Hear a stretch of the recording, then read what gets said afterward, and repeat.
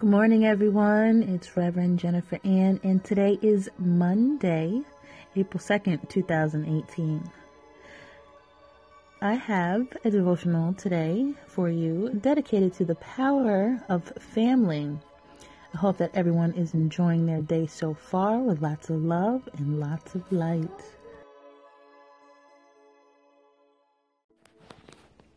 Just like marriage, family is God's idea. God intended family as a place of nurture, guidance, protection, forgiveness, and love. However, He knows that in the fallen world, many people do not grow up in their families like that. Perhaps you are among them.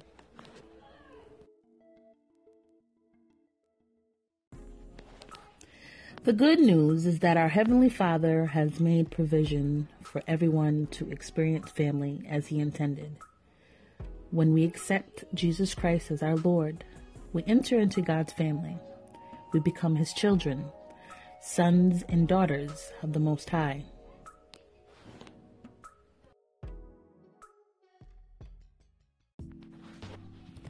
Psalm 68 verse 6 says, God sets the solitary in families, a beautiful place of His heart for the alone and the rejected.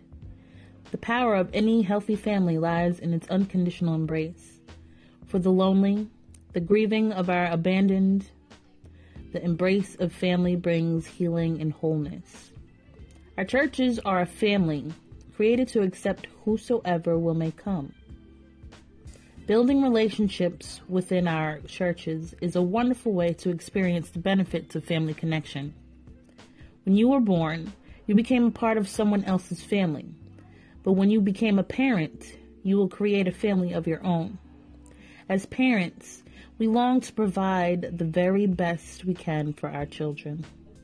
You may look at your family and be discouraged, or you may be at a loss to know what to do to help your children. Take heart. Your Heavenly Father has provided you with a wealth of wisdom and counsel in His Word, and open all hours access to Him through prayer and a church family offering love and support.